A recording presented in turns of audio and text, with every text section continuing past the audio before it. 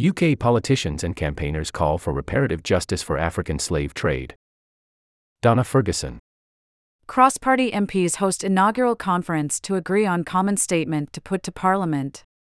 Politicians, campaigners and community groups are uniting for the first time to make a very distinct and clear call for reparative justice at an inaugural reparations conference this weekend. The All-Party Parliamentary Group for African Reparations, APPGR, a group of cross-party MPs, is hosting its first reparations conference in Euston in North London to collectively agree on a common statement with stakeholders and grassroots campaigners that can be used by MPs to push forward a policy for reparative justice in the House of Commons. Bell Ribeiro-Addy, the Streatham MP and chair of the APPGR, said, "We are bringing people from across the country, and there are international speakers as well, to make a very, very distinct and clear call for reparative justice." As well as grassroots activists and community groups, politicians and representatives from the Scottish National Party, Green Party, and Labour Party are participating in the conference, she said. It's a conference of people who have been talking about these issues for a long time. Sign up to Cotton Capital. Free weekly newsletter. A behind-the-scenes look at the Cotton Capital project, direct to your inbox for 15 weeks. Enter your email address. Privacy notice. Newsletters may contain info about charities, online ads, and content funded by outside parties.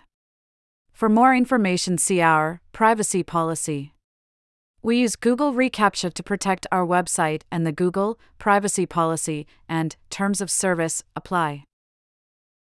UN report urges countries to consider financial reparations for transatlantic slavery. Read more. Reparative justice isn't just about money, she added. We want commitments that go far beyond financial compensation, she said. Understandably, there may be some financial compensation payments to be made. But reparative justice has to go much further. It has to go towards equity, repairing all the damage that was done as a direct consequence of the trafficking and enslavement of Africans. The conference will also discuss the restitution of valuable stolen African artifacts and ancestral remains held in the collections of museums and other institutions in the UK.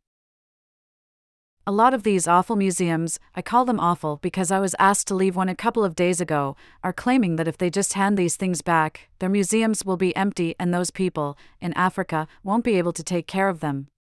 But we saw recently the British Museum doesn't even know what it has, to the extent that for over a year, employees were suspected of stealing things and putting them on eBay, Ribeiro-Addy said.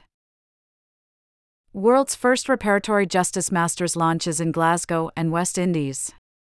Read more.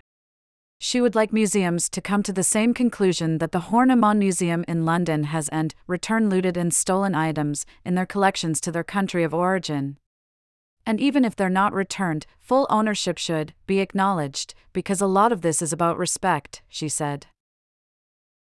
A report carried out by the APPGR calls for the Department for Culture, Media and Sport to provide resources for provenance research, negotiation of claims and the cost of returning stolen items, along with enhanced guidelines for the treatment and restitution of ancestral human remains within heritage and museum settings in England. I hope we will come together on some unifying points and use these points to push policy for legislation to be put down which makes moves towards reparative justice, she said. That's what we're working towards, and it would be wrong for us to do that without first consulting the community. So that's what we are doing today. Sessions are being held virtually, as well as in person.